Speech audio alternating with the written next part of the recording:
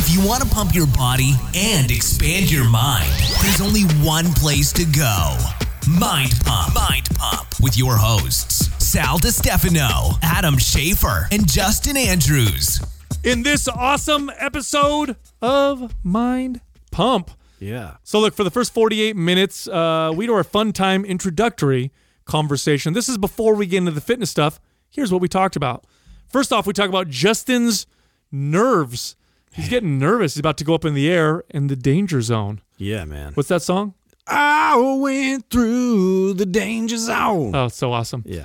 Then we talked about the video game console I got my kids. I did not know there would be some crazy Easter eggs in there. Awesome little nuggets in there. Those bastards. Then we talked about Schoolhouse Rock and how my daughter thought that was creepy. We talked about Netflix's show Love, Death, and Robots and the evolution of animation. I highly recommend it. These are great short stories. Make sure you go check it out. Not for kids. Adam talked about how he made Smoothie Box frozen treats. Now, Smoothie Box are whole food frozen smoothies that you get delivered to your door. Great healthy fats, amazing collagen protein, and of course, carbohydrates from the natural sugars in the fruit. You blend it up, you eat them. They're delicious. Adam's favorite flavor is, what is it? Clementina? Clementini. Something like that. He made up his own word. Clemente. There it is. Anyway, you got to make sure you check them out. We are sponsored by Smoothie Box. If you go to Smoothie Box, that's SMOOTHIEBOX.com/Mind Pump, you'll get $20 off your first 3 boxes. Then we talked about my daughter's new Young Authors Award. I'm so proud of her. We talked about Netflix and Apple TV. The streaming wars are getting crazy. Ooh, then we had another Titan in the mix. Then we had a conversation about breast milk. Naturally. We talked about Conor McGregor and his retirement. Then we get into the fitness portion of this episode. The first fitness question was, does it send conflicting signals to your body if you lift weights and do cardio in the same session? What's happening to me? Find out if that's beneficial or if you should separate them. Next question, does fasting for better health and digestion have a place during a bulk? So let's say you're trying to gain muscle, gain strength, or you're eating in a surplus. Does it make sense to throw in a fast every once in a while? Will that hinder your gains or will actually help you build more muscle and more strength? Perplexing. The next question, there seems to be a movement in the fitness community to de-villainize sugar because, of course, sugar doesn't make you fat if you're in a calorie deficit. We lay down the law in that part of this episode. And the final question, how does one measure their metabolism? Also, let me remind everybody right now, you have 48 hours. That's it. 2 days left for 50% off MAPS Aesthetic. MAPS Aesthetic is one of our most popular programs because it's a program that helps you sculpt, shape, and build your body the way you see fit. It's designed for people whose primary goal is to maximize the visually pleasing aesthetics of their body. It's half off. Here's what you do. Go to mapsfitnessproducts.com and use the code BLACK50, BLACK50. Also, we have other MAPS programs on that site for different goals, different people's experiences. In fact, we have something on there called a super bundle, which combines multiple MAPS programs for a full year of exercise programming. So you have the whole year mapped out and planned for you. You can find that bundle plus the 50% off MAPS Aesthetic with the code BLACK50, all at mapsfitnessproducts.com. Oh, I forgot to tell you guys this. What happened? So the guy who interviewed me yesterday, so normally when we get interviewed, it's, almost always it's somebody who's listened to the show for a long time, and at one point they started a podcast that's the typical, or one of our podcasting friends that wants to interview one of us. So this guy interviews me yesterday, and we get on. And before we start, I always like to kind of find out who he is. I haven't had a chance to research him or anything like that. He's had a podcast. He's had it for a year. He's done 52 episodes, and ex-military guy, real great guy. He started following me just like 6 months ago. The way he found me was from my Q&As that I do. Oh, cool. Yeah, cool. And I thought what was really neat about that was, and I told him this, I said that was kind of this has been like a social experiment for me, because about 6 months ago was when it happened, when the DMs got to a point where it was just impossible to answer all of them. I don't. So those that think I'm an asshole now and I don't respond to you, I apologize if you're that's some not partially correct. That's not the reason he's an asshole. There's He's other an reasons, asshole, but that's not the it's reason. not that one. Yeah, exactly. So it just got to that. And so something that I'm always trying to think about is like, okay, we all pride ourselves on that, engaging with our audience, answering and helping and add value. And so it just got to a point where, even 3 hours a day on DMs could not get through all the DMs. So what could I do that was more organized where I could still answer a lot of these types of questions that I get in my DMs? And so that was the evolution of these Q&As that I saw people doing. I didn't think anybody was doing it really well before. And I thought, okay, let me try and see if people get value from this. And I would schedule it once a week. I block off literally 3 to 4 hours in the day because you guys know how long it takes to get through all those. Oh, yeah. And then I just fucking power through as many. And I try and get through like 50 to 100 of those things or more. And he goes, man, I was so drawn to your authenticity.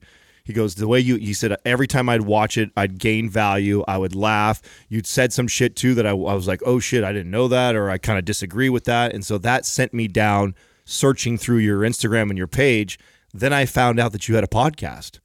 And then I started listening to the podcast and loved the information that you guys were providing on the show. So I thought that was really cool. And I told him, I said, man, I really appreciate the feedback because sure, I see the views and I see the shares that it's getting, but not everybody's telling me like, yeah, those stories reach a lot of people that don't follow you normally. I didn't know that. Yeah. I didn't know that either. Yeah. So that was a testament to that, which makes me really happy. That's why you get a lot of follows when you do them good. When you do a good job with those Q&A or stories, you'll get follows because people tend to share them, and then they reach other people. Mm-hmm. And I think you can see, right, in the insights, it'll tell you how many total people that you've reached with them. Yeah, I can see that. Now, what I think I was most happy about or proud about was that he said that getting a chance to talk to me and meet me now, he's like, you are 100% exactly what you portray in your stories. That's got to be a compliment. Right, it was, because it's something that we pride ourselves on in this space of Fakestagram,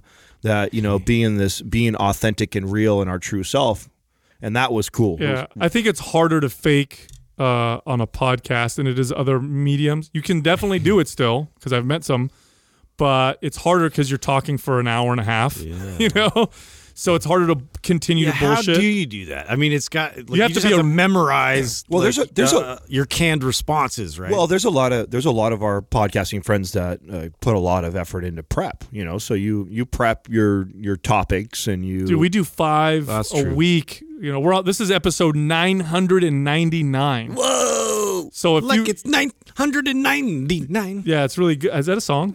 No, but it's like kind of Prince, but that was not. 1999. Yeah. Asshole. Oh, I see. I just changed it. That's good. I have creative freedom. Yeah, you do sound different right now, though, and I think I know why. What do you mean? Well, what happens? Pitchy. His voice is a little pitchy. Well, yeah. So when you're in a state of fight or flight, you're gonna roll me on the bus right now. Adrenaline's a little high. I see Justin drinking like gallons of water right I now. have like a massive jug of water today. Why are you so nervous, bro? It's like becoming real. When like if you have anything crazy that event that you're gonna do, or like some like performance or something, like that day where it's like, oh yeah, it's tomorrow. Like it just set in this morning, and you're going up in the jet. I've had like 5 shits already. Like, my body's just like, let's get rid of everything, huh? Get it out. Yeah, let's just get rid of the fluids. You don't want to poop in the jet. What do the strategy? You think you're going to go in fasted? It's in the middle of the day, so you can't be fasted, right? No, yeah. So you could, but they gave his you blood pressure some will get low. strategies, yeah. But I mean, that was one of them. That's why I'm drinking so much water, because they said it helps with the motion sickness.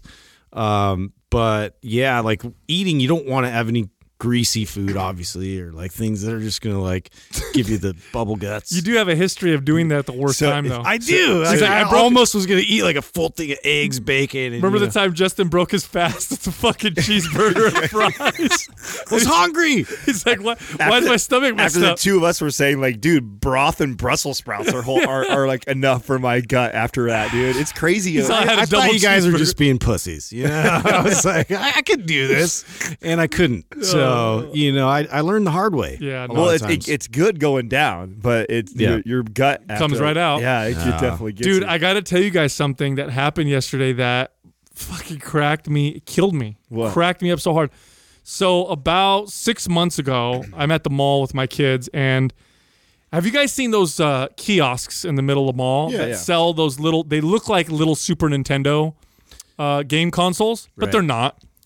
But they have like 1,000 video games on them. Yeah, no, I have one. You've seen it in the studio before. Preloaded. Yes. Yeah, they're preloaded, right? Yeah. And you can tell, like, this is not. I mean, the games are legit, but this is not. I'm pretty sure it's not approved by Nintendo But it's like the Japanese version or whatever. or the Chinese hacked version. Chinese right? hacked. So it's got like 1,000 games. Nice. So I took it home, and my kids and I will play it every once in a while. We play the ones that we're familiar with, Super Contra, Mario Brothers or whatever. So last night, my daughter's like, "Hey, can we pull it out?" And I'm like, "Sure." So we get on there, and I'm like, "Let's look and see what else," because there's like 1,000 games. I'm like, let's see what else there is, right? So we're going through, and some of the names of the game, I've never heard of half these games. Some of them are in Chinese or Japanese. Some of them I've never heard of at all. And then I'm scrolling through, and my son goes, "Wait." I'm like, "What?" And he goes, "That game's called Dick Kids." I'm like, "Dick Kids?" Wait. Yeah, like, I'm like, maybe it's What? something lost in translation, because obviously. Did you get this at the flea market or what? No, this is at the You fucking sure? mall, bro. Oh. So I'm like, wait. My daughter's like, "That's a bad word." I'm like, no. I said, Dick is short for Richard. I'm like, it's a nickname too. I'm trying to be like, no. Nice. And again, Yeah. Great cover. maybe Yeah. it's lost in translation. I don't know. Even So the character and is it's like this buried. big sprouted. It was buried in the all the games, right? Because we're scrolling through forever. So I click on it, and it's some game it's a shitty game I've never seen before. And it's this fucking kid. He's naked. Now, it's cartoon naked, so it doesn't show us what, but he's totally naked except he's wearing a hat. And he goes to different levels, and the trees and shit are shaped like dicks, bro. Are you serious? Yes, bro. Are you serious? I swear to God, bro. Oh my God! So- you need to take a video Now, of this. because it was the trees and stuff, my daughter's totally, she has no Like she's oblivious. She's laughing because the dude's naked. Yeah. And she's like, "Oh my God, why is he not wearing clothes?" And, but again, it's like Porky Pig. They don't show anything. Right. Now your But- son picks up on it though. Oh, my son was like, he looks at me and he whispers in my ear, he goes, It's a penis he's like, forest. "The trees are all dicks." I'm like, look at all the clouds. So I'm playing this Bunch of game asses and in we're the clouds. and we're picking out all the like crazy shit. So I'm like, this is insane. Wow. So we get out of that game and we keep going through, and my son goes, "Wait, stop." He goes, "Black Man 2. I'm like, "Black Man?" I'm like, "What? I never heard of this game before." So I hit start, and it's Super Mario Brothers 2. What? But right, hold on. Wait. But Mario, Luigi, the Queen, and Toad are black. They're like What? they're African American, and above them it says, "Please kill Whitey." Shut the. No way you got this video game. Swear to God, bro. So I start playing the game, and all the characters are like KKK people, and you're trying to kill You them the try whole to time. stomp 'em? Yes. And my son's like, "Oh my God." He goes, "Turn this off. Turn this off." She can't see this or whatever. So I'm like, she doesn't know what this is or whatever. But I'm like, this is. So I'm taking pictures of this whole thing. No way. Bro, the whole game is like that. They're selling this at the mall? Yeah, but there's like 3 games that I've identified so far that were like that. Like there's another game that I found. Brilliant. This is brilliant marketing on their part, because every kid that's about your son's age is probably the demographic that buys this. And no parent is taking the time to go through like 1,000 games and go through 1,000 games, and then they find it, and it becomes this little secret amongst all these young teenage kids. Yeah. Oh, dude, there was another game I Some found. fucked up Easter eggs. There was they found. there was another game I found, and the directions on the game were like, "Don't be a pussy, fuck him up," and shit like that. I'm like, oh my. So I think what it is it's these engineers that are laughing and they're like, yeah. "Oh, watch this, they'll never catch this. I'm gonna make this fucking whatever." Well, I mean, the Dick Man, it was in the title, so I mean, they at least warned you. no, Dick Kids. Oh, Dick. Oh, Dick. Wow. Wow. Yeah, I that's. took pictures. That is crazy. It's not like remember what was the that Disney called? movies. Yeah, the Disney movies and like Yes. all in the clouds and So you remember Little Mermaid? in Lion King? I remember this as a kid when that news came out, that the guys who edited it or whatever did this creative stuff. So there's a part where Simba in Lion King, his paws hit the ground and then the dust comes up. Yeah. And if you freeze frame it just right, it says sex. Yeah. And then there's a part where Aladdin is flying in his carpet through the tunnels really fast, and if you pause it, it says, I can't remember what it says on the wall, but it says something sexual or bad. And then the original Little Mermaid cases, if you look at the tower or the castle, the sea castle, there's a big dick. Yeah. Yeah. And also the Oh, here it is. some other There character. it is. See, Yeah, it says sex right there. Yeah, I don't know if it was the priest or whatever, and that look up Aladdin had a one, Doug. boner. Yeah. The priest in that's also in Little Mermaid. Yeah, Little Mermaid. The priest does that, and the sea castle on the Yes. cover. Now, part of me is like, and here's probably what it is. It's probably, again, They're Engineers- messing with them and they're bored. yeah, and with each other. Like, Yeah. dude, check out they're But laughing this about is it. where the conspiracies come up. For Yes, because pedophilia and because shit. then you get me, and I'm as a parent, and I'm like, Yeah. you motherfuckers. no. Yeah, I'll kill you. Yeah, see, Yes. there's the castle with the penis on it. That one's a little bit more like you you have to gotta have to really. look No, for that. there's the original cover. It's very obvious. That's not the original cover to the Disney. They probably like wiped the internet clean. Yeah, of all Sea it's Castle Disney cover. after all. Yeah, Little Mermaid original sea cover castle, Doug. Is it now? What if it's just like clouds? Like, you can look at clouds and make things out. There, look at. Tell me that's not a penis. Oh, right there. wow. Yeah, that's about as. No, that's a That's a total golden penis. cock. Yeah. That's what that is. All shiny. Yeah, right in the middle there. Look at that. Yeah. Wow. I wonder if those are worth money. We have those original covers. The original covers? Yeah, we have the original. You have ones. the VHS? Yeah. Boy, remember I used to have so many VHSs tapes at home. Yeah, nobody owns shit anymore now. Now you want to watch something, you can't even Dude, find even it. the Blu-ray. Well, I had to get rid of those. when I just recently moved, we sold my DVD collection. That was really hard for me to part from. I mean, I had close to 1,000 DVDs. It was insane, and that was really tough. and they were all in the right cases. yeah, You fucked with your friend. yeah. Mine were in the right cases, but I didn't get nowhere near. I think I got like $500 Dude, after the selling them off. animation has evolved so much. It's crazy. Like my daughter yesterday was telling me how she's like, the teacher showed us this old cartoon. It was so creepy. I didn't like it. I don't want to look at it. I'm like, old cartoon creepy. I'm like, what did she show you? And she's like, Schoolhouse Rock. I'm like, that was creepy. But I think it's creepy because they're not used to like that kind of animation. Yeah. I watched Schoolhouse Rock when I was a kid. You guys remember that? Bill on Capitol Hill. Yeah, I'm just a bill Yeah. on Capitol. Remember that? Yeah, I do. Conjunction Junction. Yeah. What's your function? Yeah, she's like, that was creepy. Speaking of animation, have you guys seen Think, Love, Robot on Netflix yet? Oh, just the one that you showed me the other day. Oh. I haven't seen it. I saw you guys checking it out. Oh, it's so fucking rad. Yeah. Really? Yes. So it's a collection of short, between 8 to 15 minute or so animated films. Each of them are different. Each of them are animated differently or whatever. But they're all expertly written. They're all like they all have an amazing twist or a great story in each of them. They're all very compelling. I mean, brilliantly done. Brilliant. Absolutely intelligent and just well done. But they're all mature, definitely. Yeah, Mature it audience. was a bit mature. And it had some crazy twists in there that got you. You're like, Oh, when you watched the first one? Yeah, that was a crazy episode. Well, what reminded me of it was I was talking about how much animation is advanced. Some of them are so realistic. There's this one called Lucky Number 13, and it's about this pilot in this alternate future who flies this plane, this number 13 jet, and she ends up going all these missions and stuff.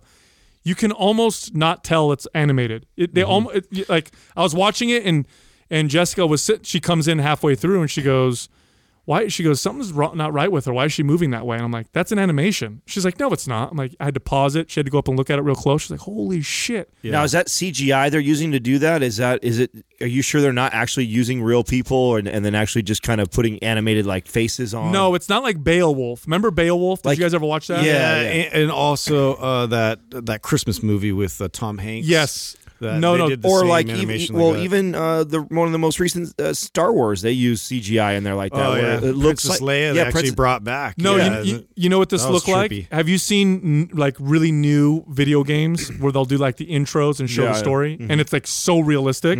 It's kind of like that. Like Right. yeah, it's really crazy. I was really blown away by it. Anyway, dude, what did you put in your story yesterday? These popsicles? Oh, was that a smoothie box? Yes. Oh my God. So Katrina and I have been talking about like, of course, and we're ahead of ourselves, but this is, you have to be, right?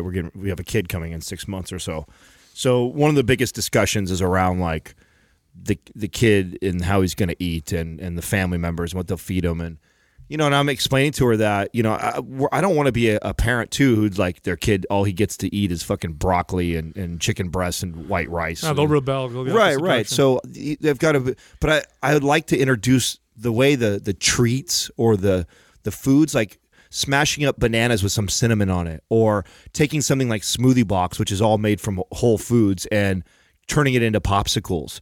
And so we What a great idea. Katrina and I were discussing that, and she decides to try it out. So first of all, one Smoothie Box like shake blended up equates to 6 of those popsicles. And she did it with the Clemente one, which is or whatever. Oh, yeah. That was Yeah, tasty. yeah. Clementine. Clementine, right? Clemente. That's the French version. Clemente. Our sponsors hate he me. made it a little fancy. Clemente. How do you say when you invite girls over? What kind of popsicles are Clemente? I don't know, that's like Spanish, maybe. Clemente. Yeah, well, you know what the fuck I mean, right? So, so if you do that, and the secret to it, okay, so we spruced it up a little bit, and this is from you, Sal, because I put the collagen protein in it, but then I also added a scoop of vanilla ice cream whey. And the vanilla ice cream whey mixed with that orange flavor it tastes like those. Oh, the creamsicle? Yes. Oh, that was my favorite when I was a kid. What you'll love about it is Yeah. it tastes like a natural light version of that. So it's not super. It doesn't have the same punch and sweetness as that. But Well, it's the macro breakdown on the smoothie boxes are it's so incredible. Oh, it's because they got the healthy fats in there. They have the protein from the collagen. Of course, they have the fruit in there, so you get some of that natural sugar and fiber. But when you drink it, because of the natural fats, you get a nice mouthfeel. Yeah. You know what I mean? The popsicles are amazing, and the fact that I had 2 of them, but one shake makes 6 of those frozen popsicles. And those things were great. So I'll ask, because you could do the Clemente. Oh, we're gonna do the chocolate ones. You could do chocolate. Chocolate. Chocolate is a good one. Mint. Fuck off. You could do the verde, Yeah. otherwise known as the green. Rojo. Caliente. It's really good, It man. is. No, it's awesome. So Do you still have some left over? yeah, I think there's 1 or 2. I had 2. I think Katrina had 2. Yeah. So there's 2 left inside there. But that's Just enough for Justin and I, but of course you didn't bring any. No, they would have melted. By Yeah, now. they would have Well, melted. I think Adam doesn't do Logistics. that. He likes to keep it to himself. No, I'll bring some for you guys to try out. But I mean, those of you that have already bought Smoothie Box and looking for cool treats for kids, I mean, do the math on that. If you divide one shake up by 6, I mean, it's probably less than 100 calories for each one of those. So eating 2 or 3 of those is less than what one normal popsicle is, and then what you're getting protein And it's wise. healthy. And it's awesome. So and so the point of all of this was for her and I, like, experimenting with cool little treats that way and ways to disguise fruits and vegetables and good protein and things that we can get that our kid will probably enjoy eating. That's how I use the smoothie box, because in the morning when you get your kids ready for school, which you'll experience, it is a clusterfuck in the morning. It's just get the kids ready, got to get dressed. Oh, they didn't wake up. Get your ass up out of it, whatever. And so making breakfast, and I always try to make an effort to, like, we're going to sit down and have a little bit of breakfast together. But it's hard because shit's kind of, you're in a rush. Smoothie box, you throw, and it's all real food. Throw it in the blender, blend it up, and the kids like it. And then they're still getting fruits, vegetables. They got the healthy fats, the proteins. Like, I don't know something fast like that's that good. Speaking Be of good for kids, you. what I saw you sent over a video of your daughter. I didn't get a chance to watch it. What was I'm that? so proud of her, man. You sent it this morning. What was Yeah, it? so the school had the kids all do like some creative writing, the 1st through 8th grade or whatever. And they picked. Was there a topic, or are they just free write? What was it? I forgot. I think it was free write, and they picked winners to do this young authors to be able to read their work at this young authors fair with all these schools that go to, and they'll have like kids go up, stand up, and read what they wrote. And so each school picks a kid. Your daughter represented? My daughter's one of the kids that won. No shit. Yeah, Sweet, and dude. so she wins this award, and she God gets the damn, dude, certificate. you're all on fucking cloud 9 right now with the kids. Your kid gets into one of the most prestigious fucking private schools because of his grades and his robotics, and now you got your daughter winning a writing contest. It's funny. I have one of each. Like, my son is the super analytical math science, person, and then my daughter's like the creative, get on stage, do the thing. Yeah, comedy, stand-up write. stuff. Yeah. Now the writing. Wow, that's really cool. Yeah. So I'm just looking at them both, and I'm like, man, they're going to make amazing Mind Pump employees one day. You know what I mean? Really good. So Content writer right there. That's it right there. I can't wait till your boys get older. He's gonna be awesome for us. I know. Mine will be manual labor. Yeah. Go move that shit. Whoa. Kid's busted his ass. Anyway. Whatever, your kid's getting into editing, dude. I remember when we saw him like last year. What about that? Is he still messing around with the YouTube shit? Oh yeah. He so we took one of the GoPros and we're messing around with that, and like he's such a natural in front of the camera. He loves being in front of the camera, dude. I'm like, who are you? You're not my kid. Because that is not comfortable for me ever. He also he just did a presentation on Derek Jeter, and so you're supposed to pick like some famous person. They give you a list of all these people, and like that was the only one left. I was like, oh, Yankees, why, dude? But I was okay with it, and I guess he crushed it. And like I'm like, were you nervous at all? Like talking in front of your peers, and no nerves at all. Like just was like, yeah. And then Courtney was there and watched it and was like, oh yeah, he was fire. You know what? I literally was having this conversation with both of my kids the other day, and I was thinking about there's certain skills that are valued in society because so many people or just don't do that. They just don't do it, or they're afraid to do it. The number one fear, if you just take 100 people and you have them list their top 4 fears. Public speaking. Public speaking is always number one. Always number That one. was mine forever. And so I was thinking, I was talking to my kids about this, and I was like, gosh, I told them, I said, if you develop this skill, and if you develop it through practice, because everybody's afraid to do this. Some kids more afraid than others. But if you practice and you develop the skill, I don't care what job you do, I don't care what career you get into, you'll be one of the only people in your field that does that and does it well, and mainly because everybody else is so scared to do it. Yeah. It is think about it. Can you think about other skills that are as valuable as being able to just go up and speak? Think about any field. I don't care what field you're in, whether you're selling houses or construction or plumber or even dentist. if you're working for yourself. Just to Especially. speak, one-to-one to somebody and sell yourself. Well, yeah, properly. if you can stand up in front of 100 people and speaking to one person. Yeah. So easy. And it's a skill It's a like great any skill, other. yeah. You practice it. You get comfortable with sucking in front of people. And so I was telling my kids that, and I try to convey these messages to my kids in real terms. Like I literally try to tell, like I had the conversation with my son about college because he's going into high school next year. And he goes, okay, so what about college? And I said, well, hopefully you know what you want to do by the time it's ready to pick what you want to do, if you want to go to college or not. And I said, and we're going to look at what you want to do, and we're going to look at the cost versus the benefit. And if what you want to do isn't worth the cost of going to college, then you won't. If what you want to do means you'll get your money back and then some with the investment in college, and I want to talk in real terms, to them. And I think talking to them about speaking in public in that way, like if you learn this, most people don't do this. So it'll just it'll give you an advantage. It'll set you apart for sure. Absolutely. Yeah. So what's going on with Netflix and Apple TV, Adam? You kept trying to bring this up, and then I saw Oprah posting about it with other influencers. Apple TV. So Apple TV, their streaming service went live 2 days ago. Yeah. So they're on the fucking table now too. Now is this like and they partnered with Oprah and I forgot the other Reese one. Witherspoon. Yeah, Reese Witherspoon. There's like 4 or 5 big, massive celebrities that they partnered with, and that's all. That was just like a to get it to launch and push it. and out. this is streaming TV. It's exactly what Netflix is, as far as like releasing their own original content, streaming other things.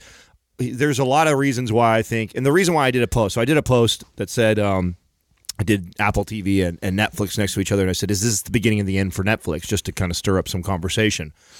And it's not that I think that Apple TV directly is going to be the one that's responsible for putting Netflix out of business. It's because now their hat is in the ring. And you have also Disney and Hulu and Marvel and all them. So Disney hasn't launched theirs. At the end of the year, Disney launches their streaming service.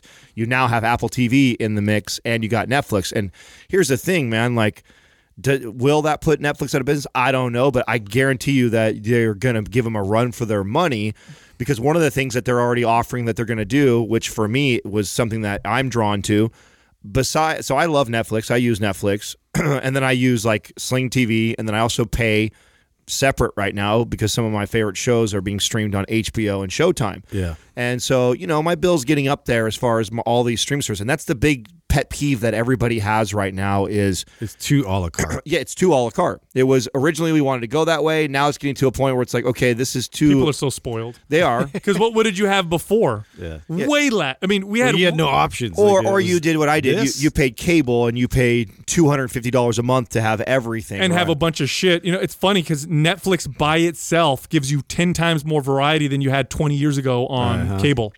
And and that's why they got a big market share at the beginning. But here's my argument on why, because a lot of people debated me. They think Netflix is because they're the leader right now. They're kicking ass. They're winning. Netflix has 136 million subscribers already, so they own the market share or a big portion of the market share right now. But here's the thing about Apple TV that a lot of people don't consider. Hey, Apple has over 1 billion people that have Apple phones and Apple computers that stream all these services. That's they're gonna called market to them. Like, that's called owning the fucking pipelines. And then they have their strategies to come out and to undercut. Yeah. So as Netflix is starting to increase their prices up to as high as $16.99 a month for it, Apple is going to stay under that. In addition to that, right now when I'm on Amazon Prime, because I have that also, I'm using Amazon Prime to then stream my Showtime and my HBO, which is costing me an additional $10.99 a month. Yep. And Apple is coming out and saying that that's going to be a lower cost through them. So if you go through them, they'll be able to cheaper. Yeah, they're going to be able to give you HBO and Showtime, which in my opinion, when you talk about creative content, HBO and Showtime were some of the first.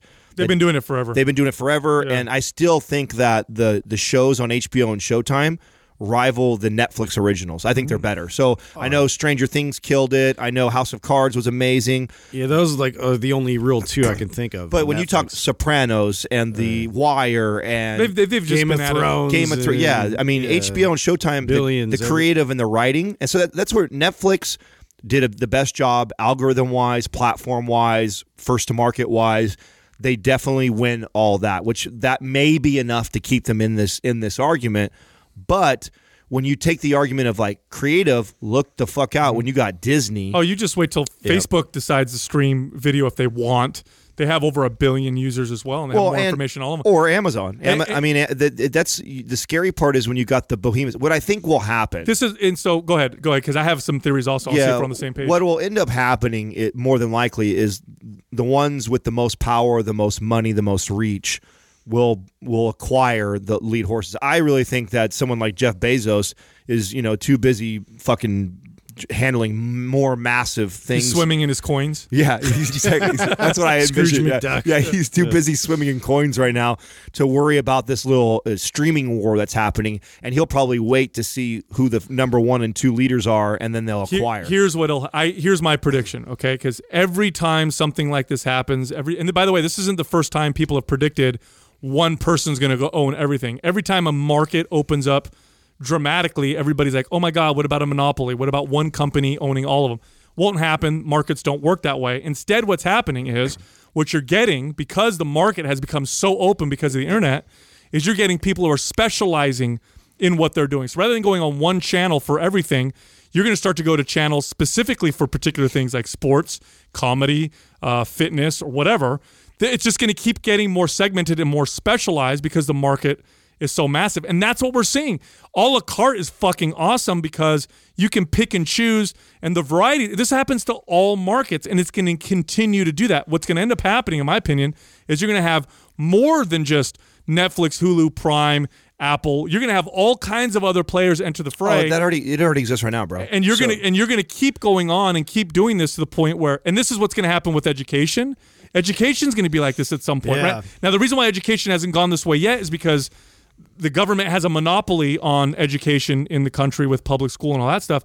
But it's starting to get out-competed with the private market. And what'll end up happening is, rather than going to a school that's going to teach me all the subjects, you're going to have a la carte. My kid gets their math from this. My kid gets their science from this. My kid gets their whatever from here. Well, you know what made me think of this? And I was listening to Neil deGrasse Tyson kind of talk about astrophysics, and like he was trying to like present it in a way that was more digestible and easier to understand in conversational form. And I'm like, dude, conversational and then insert whatever subject it is right after that is going to be like a huge way to learn. I would be so drawn to that, like conversational biology, conversational physics, where they can like really dive into the nuts and bolts of it, have dialogue about it. Like I can retain that information so much easier. Don't you feel like that's what podcasting is? Really. Yeah, podcasting and TED Talks are really that. I mean, it's going to keep TED Talks is like too small though. It needs to we need a little more. Well, it is and it isn't. If you, I don't know if you guys I love TED Talks, and you can. They now make it. They have their own app, their own platform. You can actually go and if you want all business. They categorize all business. They want all biology. You want all neuroscience. They have a kids one that my kids watch all the time. They now have categorized it specifically. So if you want to learn, that's cool. That's part of how I learn. I figured it was going that direction. Listen, here's the thing I want people to pay attention to, because everybody freaked out when they had the net neutrality thing got whatever, and they're like, oh my God, everything's gonna be so expensive. They're gonna have to. And instead, what's happening is we're still getting more variety. We're still getting better services. The internet is literally the most free market thing that we've ever seen in modern times. It's almost anarchy. It's self-organizing. And so if you like what's happening with this explosion of variety and this insane efficiency. Now, here's the thing. If you're a business person and you're on top, you hate this. You don't like this because you got to stay on your fucking game. If Netflix is not constantly innovating and constantly improving, they're dead in a year. Right. They're dead. And so the people who like the crazy regulations and the strictness and they pretend to say we're protecting consumers. We want to keep things.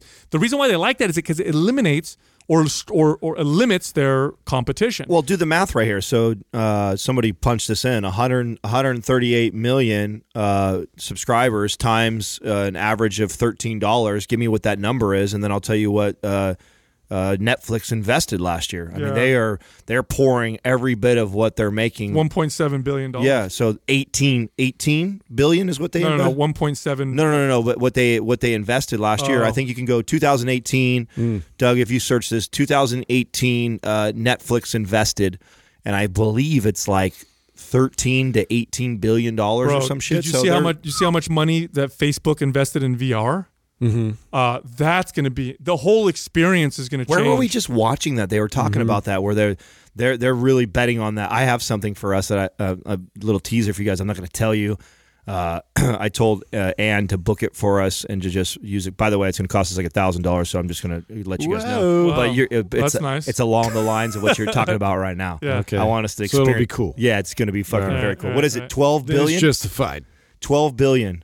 on content. Yeah. Wow. Yeah. So they're spending a chunk of change. Yeah, 10x of what they're even making. So they're that. But to me, I also They're investing. well, what that says to me too, though, they're in the race. I think they're like, okay, we got to get as big as we can, as fast as we can, because they're no dummies either. They got to know There's no that, relaxing. Yeah. Because it's so free and because the regulations are so low, anybody can enter the market and compete theoretically. And what you find with these markets when they're so open is it's not just about who can spend the most money. That's definitely a factor.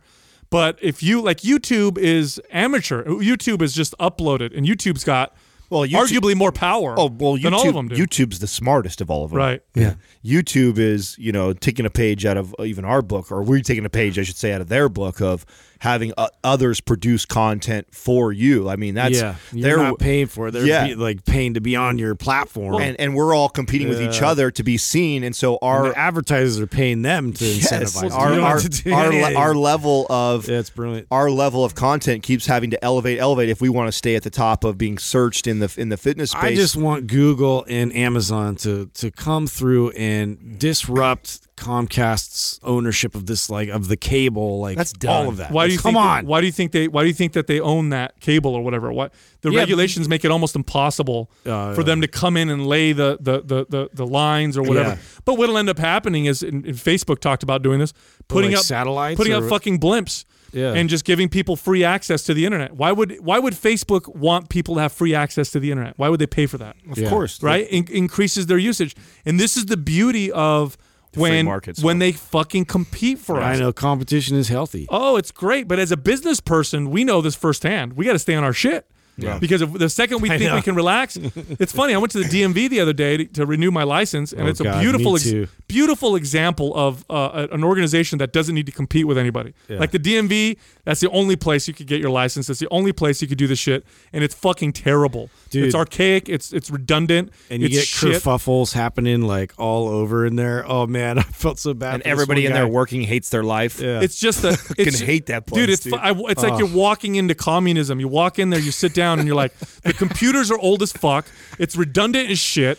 The paperwork is confusing as hell. Their website is like, take a number, take a seat. Oh, it's unbelievable. I went in there, I had an appointment. It still took me an hour to get my thing, and I had to go back to my car 3 different times. Yeah, because they suck. I had to go back and use one of their old school like microfiche looking fucking things to like get through the survey, just to come back to the window, then wait for the other guy behind me, then go back to the window. Now go get my picture. Now fill this out. Go back.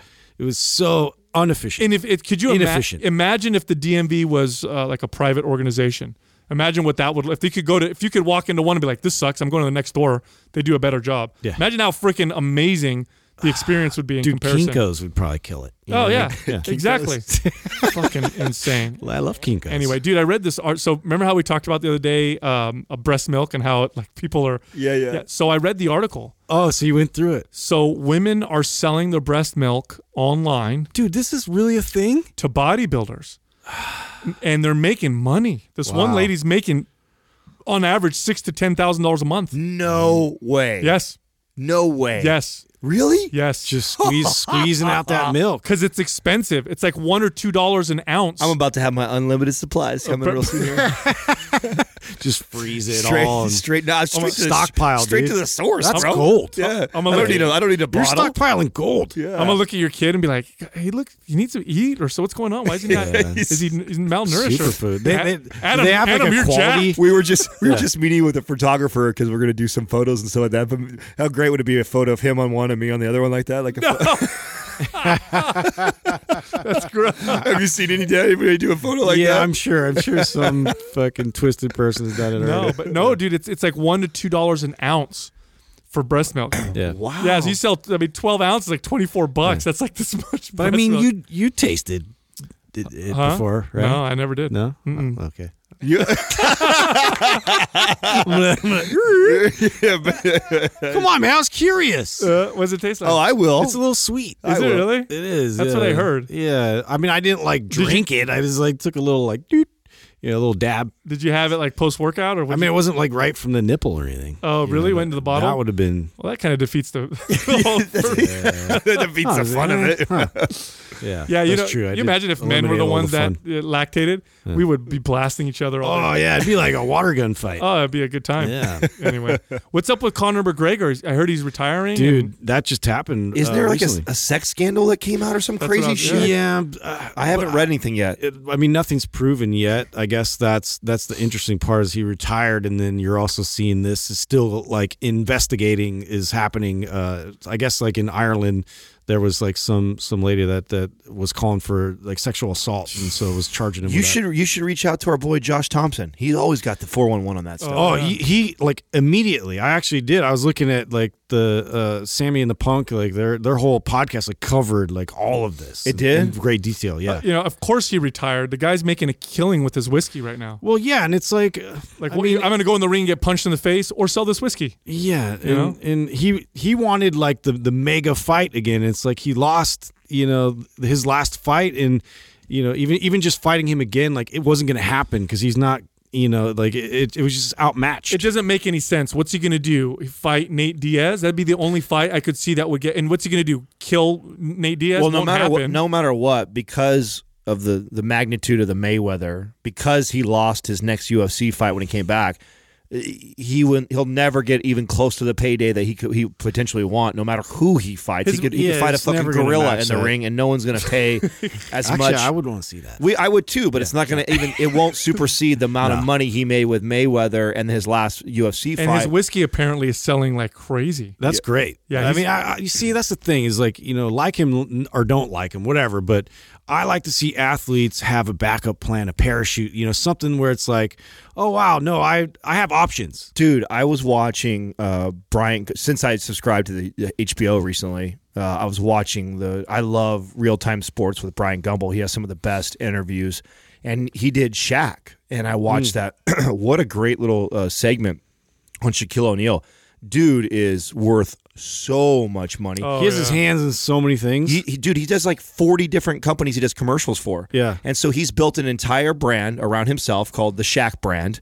And it's all about advertising and how he advertises. He's all about having fun with his commercials and doing that, and he is murdering it. Dude, did you ever see him on that roast? Kevin Hart was like the host of it. Oh my God, it was the funniest one. I haven't. I didn't see that. So good. I mean, he's hilarious. I watch. When he's on NBA Game Time, the halftime report to games. That's right. Yeah, I watch them just for Charles that. Barkley. Yes, dude. They are so hilarious, and it's not for me. Like I look at like kind of the formula or what we've created here, and I think of the personalities, and it's like that where there's kind of shit talking back and forth. They have fun. They drop knowledge about the sport and what they're into, but then it's this open, free flowing conversation, and they're so fun to listen to. I fucking love it. I really appreciate it when athletes are smart with their money. Mm-hmm. Like Conor McGregor, Shaquille O'Neal. Like Conor McGregor he comes across as he approached MMA like a businessman. Well, you know what happened, right? So it was only like fucking 30 years ago, you guys. Not even 30 years ago. 20-something years ago. Athletes didn't make shit. They weren't making the money they're making like they are in the last decade. Maybe the last 20 years. So 30 years ago, if you some of them made good money. No, bro. 30 years ago, your best contracts were nowhere even. Not even a fraction of of what they make now. Yeah, and so you didn't have these 20-year-old kids that were all of a sudden multi-millionaires with fuck you money. And so we went through this and it was probably about a 15-year run of not knowing and no one really speaking to these kids or talking to them. Now they're all savvy, bro. When you look at all the Warriors and shit, they hire people. They all know now. Like that's part of the deal. Like you and I look at my good friend Everett and his brother who played 8 years. I look at my good buddy Brendan who played 8 years. They're wealthy as fuck, man. Mm-hmm. They use the NFL to pay for their college education, so they went on to get their masters in business. Yeah. They then, as soon as they came out and they got their big paydays, they took that money and they leveraged it into investments. And they're all sitting pretty, dude. And there's a lot. There's now it still isn't the minority because of course you're still going to have kids that are going to go out and blow a lot of money. But it's not like it used to be. Not like it was just 5-10 years ago. It's getting better because it took a good decade or two of people talking about how broke all these guys end up being after they play and after they retire. Well, I feel bad for them. First off, I feel bad because you're a young kid and you become a huge star. That is a challenge to the ego. I know, look, sometimes I hear these stories of these kids and I'm like, these idiots. And I think to myself, okay, what if I was 20-something? My gosh, I would have been terrible. I don't think they're idiots. Here's the thing. I know just kids. I know what I went through being a kid who came from not having a lot to making just 6 figures, becoming a kid at 20 years old who's making that kind of money. And how I blew it, and the way imagine if you were making $10 million. Oh yeah, for sure. I would have blown a ton of, and I had to learn that lesson. I had to go through a period of time where I was paying for everybody to do everything and flying back and forth to Vegas all the time and just blowing money because I had it at that time, and that's nothing. That's like a fucking not even compared to these kids. So.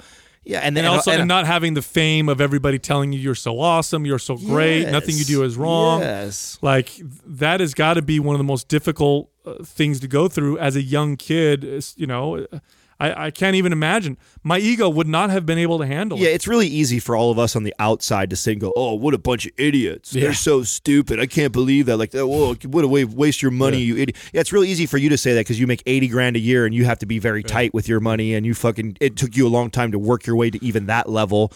we're talking about these guys who instantly overnight, like a Zion, right? He's Like going to come in. supermodels, no thanks.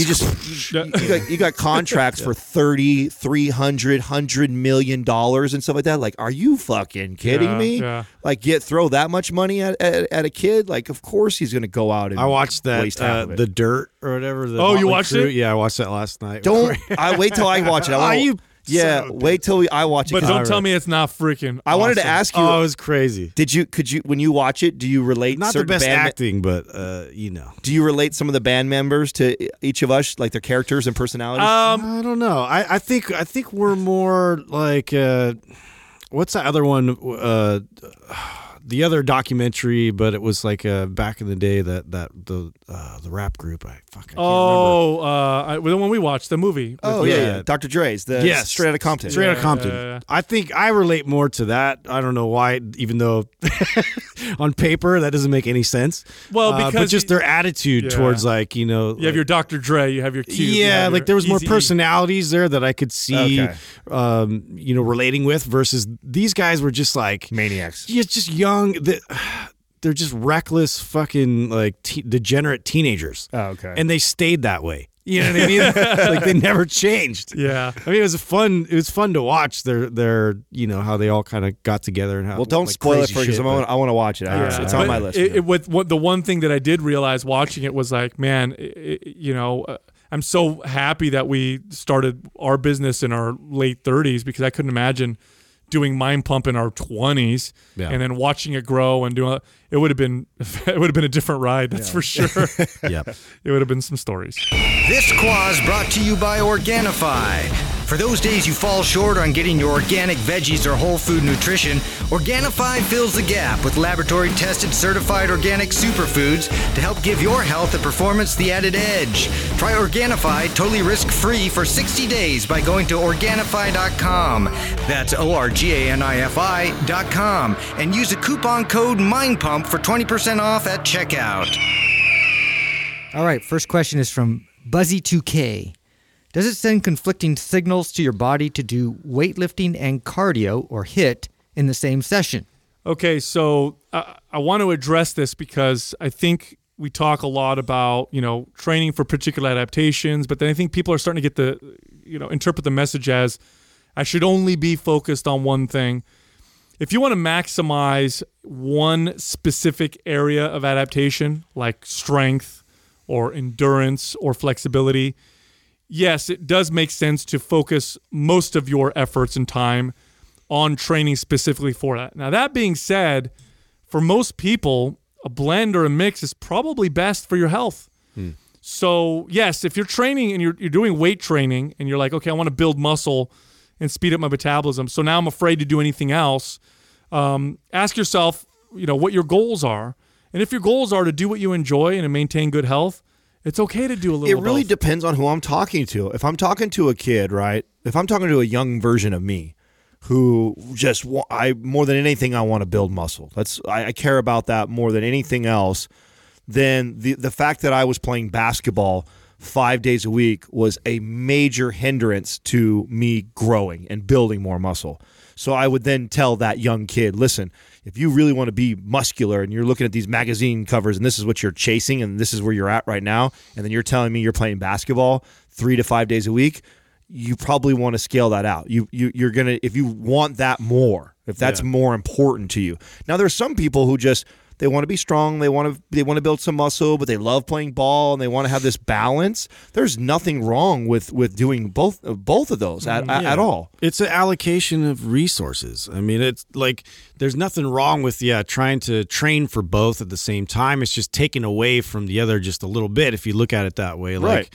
Yeah, but the principle of specificity still applies. If you want to master something, you want to be great at something, you do have to add, more of you have to fill more of your cup fill more of the cup with your resources there versus like splitting it between the two. So they're competitive on a level. And if you recognize that, and you're okay with that, there's nothing wrong with that. Now, this is why HIIT got so popular, because it's a great way to incorporate some sort of cardiovascular training with strength training because it's short. They're short bouts. They're It's more anaerobic. Yes, it's explosive. You get some of the the quote unquote muscle building benefits still with it. Obviously, doing HIIT is not the ideal way to build muscle, but it does have some of those benefits, and you get some of the cardio and the fat burning benefits from it, and it's this short window. So if you're somebody who wants those benefits, and in addition to that, you're also building muscle, HIIT does complement that way of training. Now, so again, like Justin said, like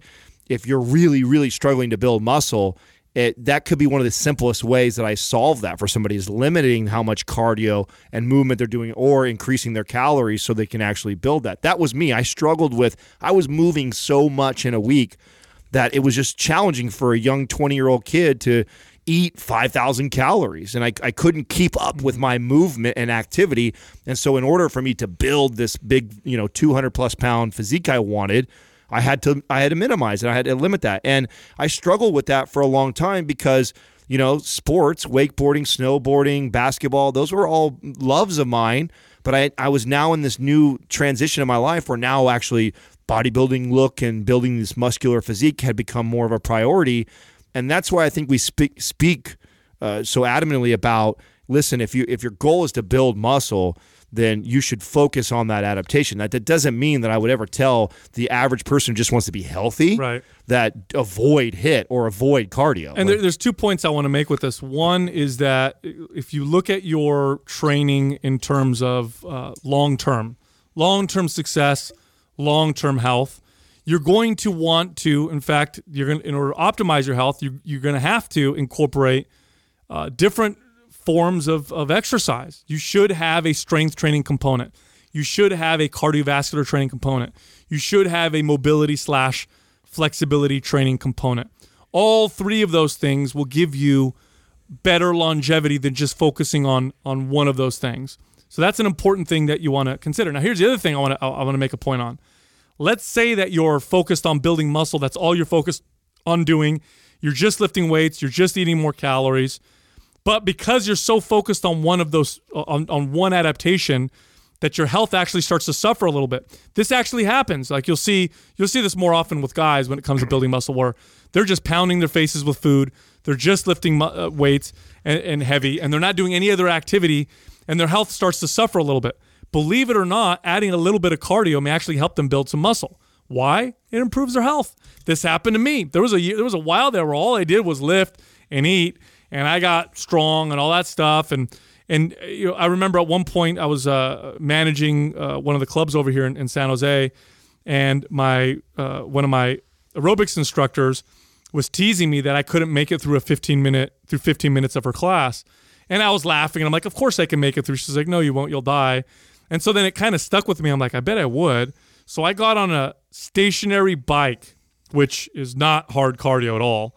And I remember I did it for 20 minutes, and I remember how hard I was breathing, and I realized, oh shit, like I'm not healthy. So I started doing a little bit of cardio. Nothing crazy, just a little bit of cardio, just to improve my health. Now the side effect of that was I actually built more muscle, and I built more muscle because I improved my health. So sometimes adding these things doesn't take away from the other. If it's going to improve your health, then it'll probably improve your performance. And I could do this on the flip. Let's say your goal is just cardiovascular endurance. Like I just want to be a long distance runner. Right, but you never strength train. But you're so weak because you never strength train that your health is poor in that particular aspect. So you throw in a little bit of resistance training, which theoretically should compete with the endurance signal. But because you're building strength and because you're healthier now with your strength, now your endurance is much better. So yes, they can take away from each other, but in some situations, in a certain context, they can also complement each other. So, keep this all in mind. At the end of the day, you have to evaluate yourself because it can be quite individual. And what I don't want people to do is to go to the gym and be like, I listen to Mind Pump, and they said cardio slows my metabolism down, so I'm not doing any cardio ever, and all I'm going to do is lift weights. And then they end up with strong bodies with terrible stamina, terrible endurance as a result. And that's going to also limit your strength gain. So, and again, at the end of the day, the way I like to break up training or the way I like to explain it to my clients is like this. You have the long-term goal, which is longevity and health. And then within that, you can make these short goals of, I want to build lots of strength over here, Now I want to work on my mobility. Now I want to work on and you can place more focus on these different things. But the overarching theme should be, at least if you're looking to do this long term, longevity, health. I want to be able to do, because ultimately my goal, just speaking personally, the big goal is I want to be able to squat, deadlift, overhead press, barbell row, pull up. I want to be able to do all these movements forever. I want to do them until the day I die. I never want to reach a point where I can't do a full squat. I never want to reach a point where, I can't do a pull-up, or at least do a row or something with good form. I want to die, and I want to, when I die at 90 or 100, however long I live, I want to be able to be like, I could have done all those movements. That's the ultimate goal. Not to deadlift 500 pounds, not to squat 400 pounds or whatever, but just to be able to do those long term. And so in order to do that, I incorporate some of the cardio. I did cardio yesterday, for example. Yeah. And it's funny because sometimes I'll get on cardio. Like I was at Club Sport doing cardio.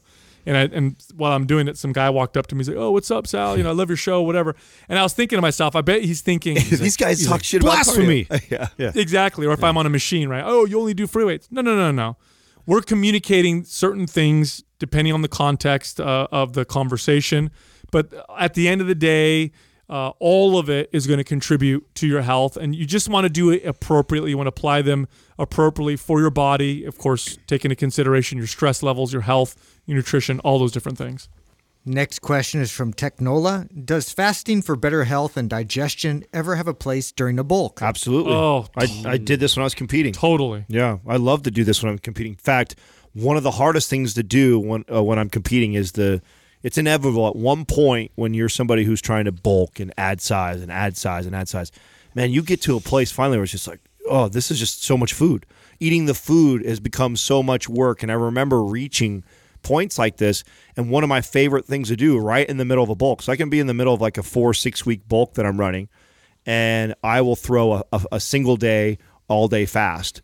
And what I love about that is when I come back the next day, I can feel my metabolism just roaring, and I'm really hungry again. And so I couple that with a really good lifting, whatever I'm focusing on for me. So I would typically pick a day that I'm training the muscle groups that I'm really trying to develop, and I'm going to hit it, and I'm going to feed like crazy, and it would help spike that back up again. So I think, and I've used the analogy of like a sponge, of like how I imagine like our receptors and our body intakes these nutrients that come in. It's like if you're just constantly oversaturating the body, so you're running water under the sponge, eventually the sponge fills all the way up, and then a lot of it's just kind of like running through. And so one of the best things to hold more water or to capture more nutrients is to wring the sponge out, and then it's ready to absorb it all again. I really feel like that's a good analogy of what we do to our body when you are bulking, and then all of a sudden you decide to go through a fast, and then you just prime the body to receive all these good nutrients. You know what irritates me about this specific subject right here about fasting to help you with a bulk is that this people in our space, in our fitness space, will laugh at it. No, fasting for a bulk, that's stupid, that won't work, whatever, it's dumb. But these same exact people will argue how during a cut, it makes sense to throw in a higher calorie day every once in a while. The same people will program it into the diets that they give people. Why? Because we know when you're cutting for a long period of time and you throw in some high calorie days, the body gets primed, fat loss starts happening again. And in fact, there's now studies supporting this. There was one study they did where they compared people who dieted for, I think it was 12 weeks and straight, and compared it to people who dieted for 4 weeks and intermittently would throw in a week of maintenance or slightly higher calories, and then would go back on the diet. At the end of the test, the people who broke up the cut with some maintenance or surplus ended up with more fat loss and less muscle loss, because one of the problems with cutting is you tend to... But these same people who argue for that, I'll tell them, hey, when I fast in the middle of a bulk, I build more lean muscle. They'll laugh. That doesn't work that way. No, it's the same fucking thing. Well, that's the thing. I mean, they're thinking of it as a bulk, like in general, like you're going to gain fat, you're going to gain muscle and fat together unless, you have strategies in place. You don't go overboard with your bulk. Yeah. And so it's like, to be able to step out and like fast a bit and allow your body to then, reabsorb the nutrients it needs more efficiently. Like we're going to like program it a little more effectively towards the lean muscle path. It's not just about calories in versus calories out. It's also about what your body wants to do with those calories, okay? And if you're constantly feeding yourself all the time, just like if you were to constantly take testosterone or constantly take a medication, like you take an opiate, go take or a pain medication and take it every single day, you will have to take more over time to feel the same thing. Drink a cup of coffee for the first time and it's like lightning in a cup. Keep drinking it every single day and you'll notice you need more and more coffee to get the same effect. Well, it only makes sense that if I'm constantly throwing nutrients at my body like proteins, fats, and carbohydrates, my body will become desensitized and won't use them in the ways that I want them to use them, and we'll just start to store them. Well, if I go on a fast and then do it again, where I throw the food at my body, my body's probably more apt to using these foods for what I want them to use them for, especially if I'm lifting weights, which is to build muscle. It's just difficult for people to get this through their head because of the calories. Yeah, because of the calories in the scale. I know what it's like to be the skinny kid trying to build muscle, and if you ever told me that I should fast for 24 hours, I would freak out. Oh, yeah. I would think that muscle was falling off my body if I wasn't eating every 2 to 3 hours. And so don't let the scale, because obviously in a fast, when you're not taking any carbohydrates in, you are going to lose a ton of water weight. Sure. So you're going to see the scale. So if you got some guy who's trying to bulk right now and he's trying to add size, and he's like just hit a threshold. He hits a weight he's never seen. Oh, I broke the 200. But I hear a Mind Pump, I should try to incorporate fast. Then he goes in fast, and he goes all the way down to like 195 and freaks out. Like, oh, shit. No, you didn't lose muscle. Your body did not lose muscle, and that much muscle in 24 hours. It didn't lose any muscle. It lost a bunch of water weight at that time, and it's ready and primed now to uptake all that nutrients you're going to feed the next day. I highly, highly recommend. It's such a mind fuck. It's like, I remember I would weigh myself in the morning before I went to the bathroom, or I'd weigh myself at night after I ate all my meals, because that's when I would be my heaviest. It's a total mind fuck. But look, I'll tell you right now, some of my best workouts in terms of strength and pump and feeling like I'm building muscle typically will happen between 2 to 3 days post-fast. So I'll do my fast, and I'm talking 48-hour fast. I'm not even talking about a 48 or 72-hour fast. Then I'll refeed about 3 or 4 days later. I have some of the best workouts of my life. Oh, yeah. Now, we know fasting. Now, I can try to explain it in scientific terms. I don't really know what's going on, but this is an experience that lots of people have talked about. When I post about this, I have lots of people like, oh, yeah, same thing for me. 3-4 days post-fast, I build the most muscle, or I feel like I'm building the most muscle. Now, there's a few things that are happening when you're fasting. When you're fasting, especially for prolonged periods of time, lots of your older cells start to kill themselves. And your cells are getting rid of waste. This is programmed cell death and cell autophagy. You also stimulate stem cells. Now, when you refeed, those stem cells get turned into new cells to replace the old ones. And I think that your body is just primed to absorb and utilize some of these nutrients. And here's my other example. Some of the most incredible workouts you ever have in your life is if you ever go on a prolonged diet, or especially if you're pre-contest, you come out of that contest and you start feeding yourself. My God, that's the most anabolic you'll ever feel. Any competitor knows this. They know that. Any competitor that's listening to this podcast right now is nodding their head like, yes. One of my favorite parts about competing was the week after. Refeed. Oh, the week after, yeah. When I got to go from cutting down all the way down to 2,500 calories, which is about as low as I would hit right before a show, to going back up to that 4,000 calorie mark and lifting and stuff. Oh my God, that first week, I feel like an animal. So, and anybody who's competed and has felt that before knows. And so you're kind of trying to create that similar type of environment in a much smaller, shorter scale. It's just, I think we've talked about fasting. We just come from a different angle. I think there's a lot of marketing right now around it as being this great, like fasting is anabolic, which is silly. Yeah, we're not saying that at all. No, not at all. But is it a good strategy to incorporate it occasionally? Absolutely. Yeah. Do I think it would be a smart strategy to intermittent fast every single day while being on a bulk? No, I think that's a very stupid strategy. It doesn't make any sense. Right, but intermittently, throwing a 24-hour fast in the middle of a 4-6 week bulk, that's a great idea. Totally. I think if you're cutting for long periods of time, you should definitely throw in some intermittent bulks or some intermittent maintenance at the very least. And if you're bulking for a long time, throw in some low-calorie days and throw in some fast. And watch what happens. Your body's far more receptive. You'll feel much better both psychologically because, look, if you're cutting for a long period of time, psychologically can help to throw in some higher calorie days. The flip is also true. Bulking for a long time, that shit gets boring. It sucks. Food, you start to hate food. Throw in a couple fasts and then watch what happens. The psychological aspect as well. Right. So it works on both ends. Next question is from Joanna Caswell. There seems to be a movement in the fitness community to de-villainize sugar because sugar doesn't cause fat gain in a caloric deficit. Do you think this is missing the big picture and giving people a hall pass to eat sugar and processed garbage, or do you think this movement is necessary? I think the fitness industry does one thing very well. They only focus on fat gain or loss and muscle gain or loss, and everything else is in that context. Yeah. So it's not about health. It's not about what's good. This is what they'll do. The exterior, not the interior. This is what they do. Lane Norton does this all the time. I had a conversation with him about it the other day. He'll post a study.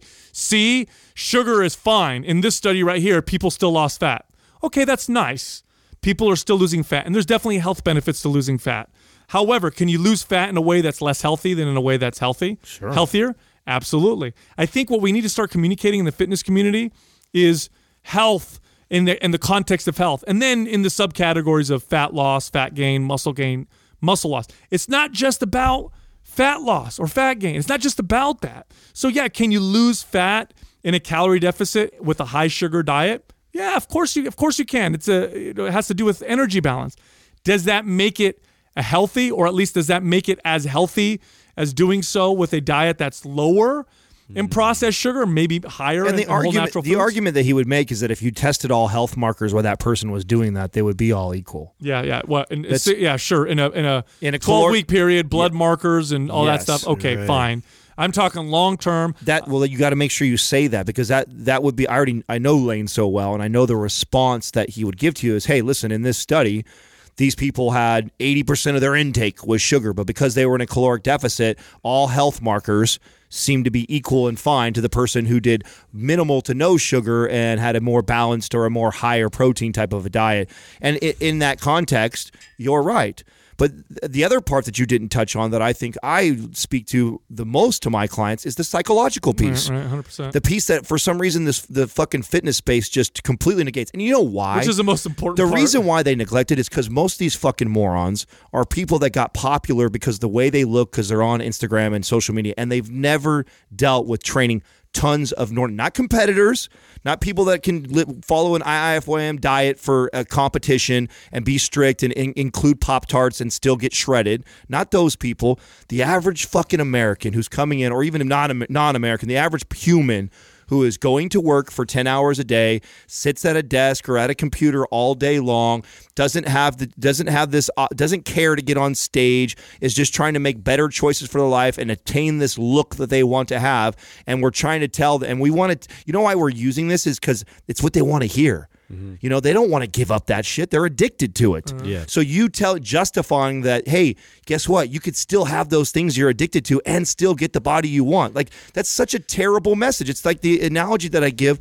It's like a fucking AA meeting and the ex-alcoholic standing up at the front, having a beer, explaining to all these alcoholics, like, hey, look, you could still have beers. Be a functional alcoholic. Yes, you could still drink and still not be like, that's not the message to be giving a majority of the people at that time in their life. Does that mean that I can't have a thing with sugar in it every once? Of course it doesn't mean that. I'm not speaking to that. I'm talking to the majority of the population that's fucking obese. A bunch of people addicted to sugar and to these foods, and now I'm telling them, oh, by the way, it's okay that you have sugar in your diet. Oh, it's okay as long as you have in this. No, you're feeding into the problem. I hate that message. You're not working on the food relationship. Yeah. Well, it's just interesting to me because, like, just intuitively, I've seen growing up, you know, the kids that were like, I mean, I would go to their house and candy was readily available, and, you know, and like maybe they weren't necessarily obese and they had, you know, that managed in terms of, but I mean, and I'm sure this is different from everybody, but like they were never like the most healthy kid. Like whenever a cold or whenever any kind of like illness kind of went through, that was the first kid to drop out. And so for me, like just thinking about how I feel when like there's a heavy amount of sugar in my diet, how like I feel like I don't feel like my immune system is at its optimal form. You know, I would love to see a study, obviously, to kind of put that into perspective long term of like having that. But you know what I mean? Guilty until proven innocent, like you brought up the other day. That's where I lean. I lean more on the side of like, okay, yeah, well, maybe there isn't like a study that's like going to completely prove right now that like a higher sugar intake is going to like really affect my immune system substantially, but I feel like it might. Yeah, well, here's the other thing too. I mean, Adam brought up the people are addicted to certain things, and I saw a post the other day where a pretty influential fitness influencer said sugar's not addictive. Look at the study. When rats are given access to sugar whenever they want, they don't consume it like they would with a drug or whatever, so it's not addictive. That is the dumbest thing of all time, and I'll tell you why. First of all, anything can be addictive. Anything can be used and abused. There's people who are addicted to video games. There's people who are addicted to TV, pornography, gambling, people who can be addicted to supplements, people who can be addicted to exercise. First of all, anything can be addictive. Now, sugar have physiological addictive properties. I would still argue that there's some, and I would say that, look, when you eat lots of sugar, it changes your perception of taste to the point where other foods taste bland, and so you're more likely to want to eat things that have more sugar in them. But I think there's a psychological addiction that goes along with sugar, because high sugar foods tend to be hyper palatable, and we tend to seek those hyper palatable foods when we're stressed or anxious or depressed and all that stuff. So at the end of the day, it's about changing behaviors. How about how fast it fills your glycogen levels? If you've been low calorie, low blood sugar, low everything for the day because you've been busy, stressed out, like you're saying, and you eat a super high sugary food, what happens? That gets filled up faster than if you were to do that with anything else, right? Yeah. Nothing fills the glycogen levels. Why do your fucking teeth rot? Faster than sugar and alcohol. So that feeling of, oh my God, I was down and low because I haven't been eating anything all day long, and then all of a sudden I eat this food, I get this immediate feeling of rush. How can you not tell me that feeling could not be addictive? Sure. It's 100% addictive. Sure. So there, and then really, like you said, the psychological piece and the habits that you create around that. That's it right there. That's the big one, because I mean, look, here's the deal. There's natural sugar that you find in things like whole fruit, but the majority of people that I've ever trained, actually the vast majority of people I've ever trained and worked with, did not consume a lot of sugar because they ate a lot of whole natural fruit. The reason why they had a high sugar diet was because they ate lots of processed foods. And I've gone on many, many rants on this podcast about why processed foods are probably things that you want to largely eliminate from your diet, just because it doesn't help you regulate, how much you should eat, how much you shouldn't eat. It doesn't foster a good relationship with food. So really, it's not the sugar necessarily that I'm demonizing. It's like, look, let's not eat too many of these hyper palatable engineered foods, which are designed to make you want to eat more. Let's do that. Let's eliminate those, and then watch people's sugar intake drop. It happens naturally, because naturally, where are they going to get lots of sugar from?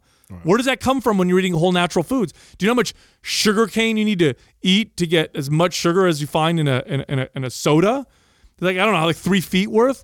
We're not panda bears. Last time I never saw a human sit there and chew on a freaking 3-foot piece of sugar cane.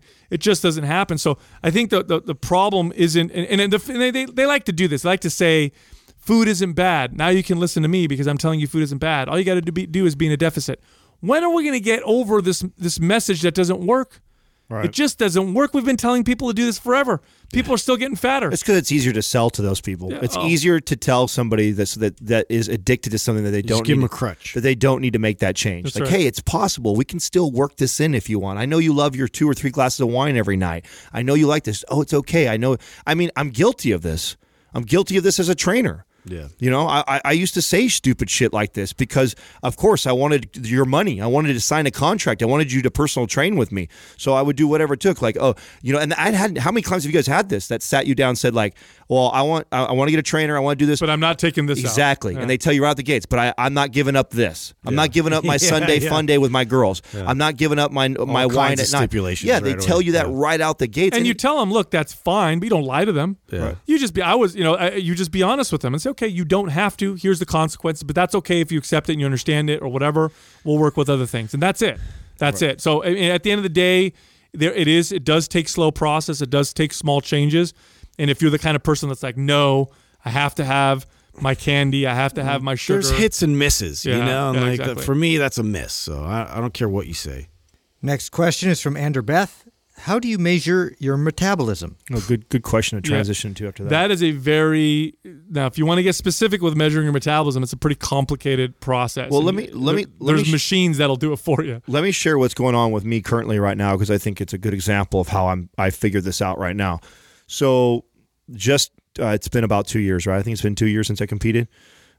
Just 2 years ago, I was, taking X amount of testosterone. I was training 6 to 7 days a week. I had built up to 230 pounds of mass. I mean, I could eat 4,500 calories and maintain. I could eat 4,000 calories and lose weight every single day. So that's where my metabolism was just 2 years ago. Where I'm at now, I'm about 3,000 calories is maintenance.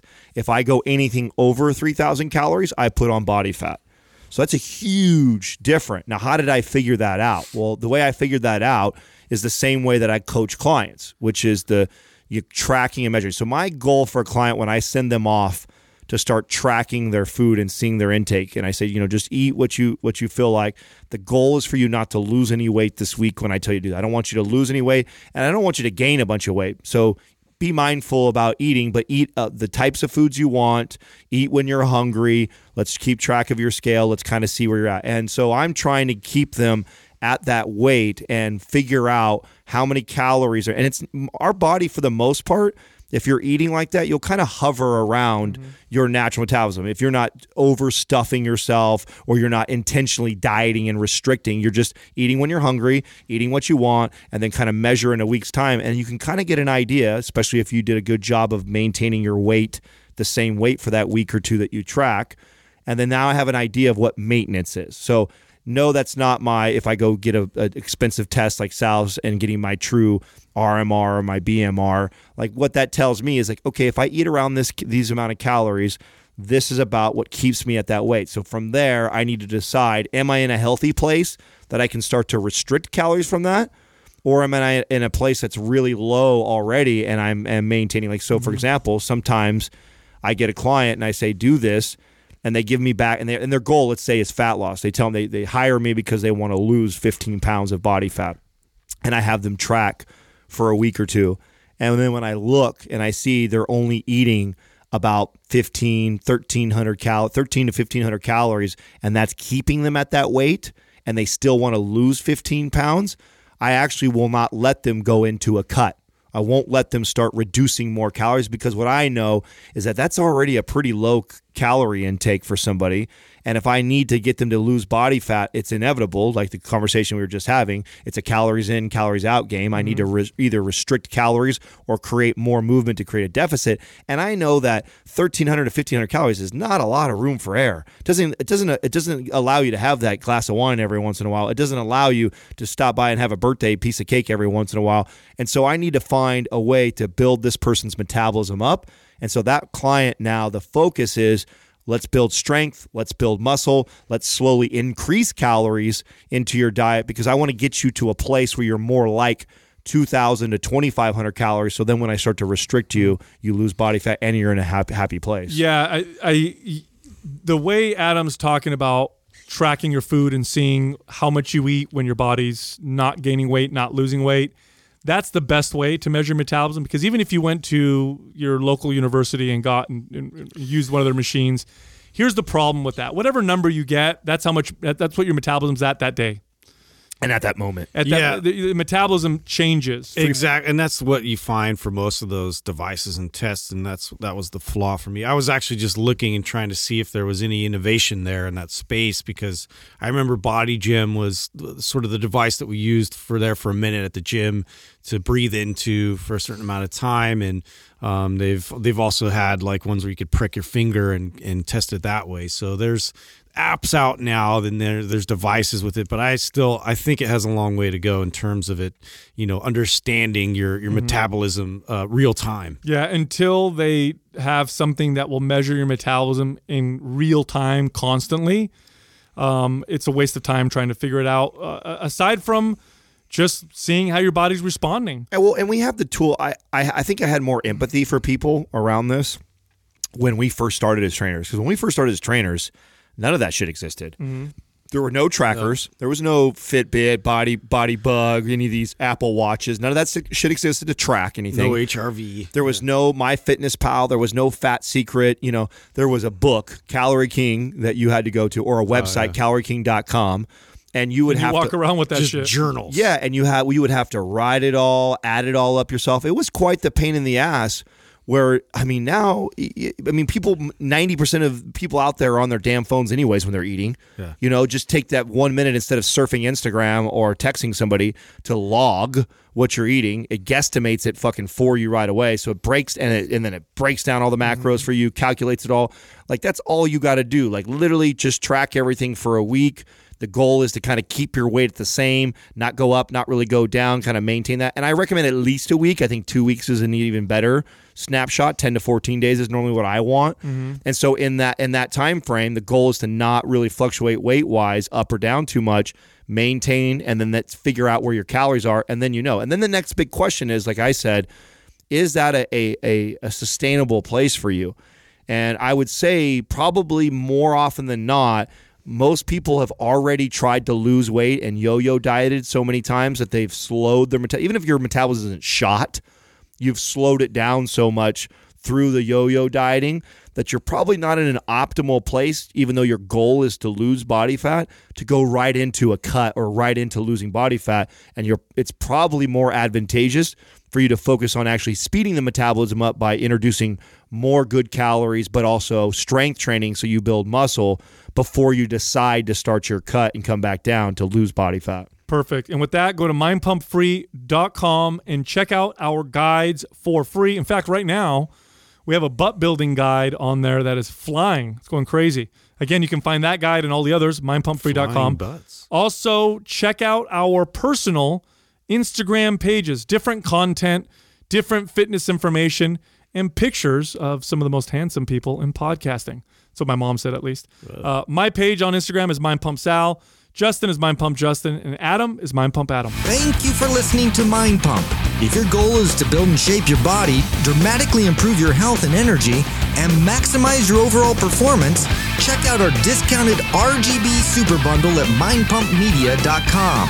The RGB Super Bundle includes MAPS Anabolic, MAPS Performance, and MAPS Aesthetic. 9 months of phased expert exercise programming designed by Sal, Adam, and Justin to systematically transform the way your body looks, feels, and performs. With detailed workout blueprints and over 200 videos, the RGB Super Bundle is like having Sal, Adam, and Justin as your own personal trainers, but at a fraction of the price. The RGB Super Bundle has a full 30-day money-back guarantee, and you can get it now plus other valuable free resources at mindpumpmedia.com. If you enjoy this show, please share the love by leaving us a 5-star rating and review on iTunes and by introducing Mind Pump to your friends and family. We thank you for your support, and until next time, this is Mind Pump.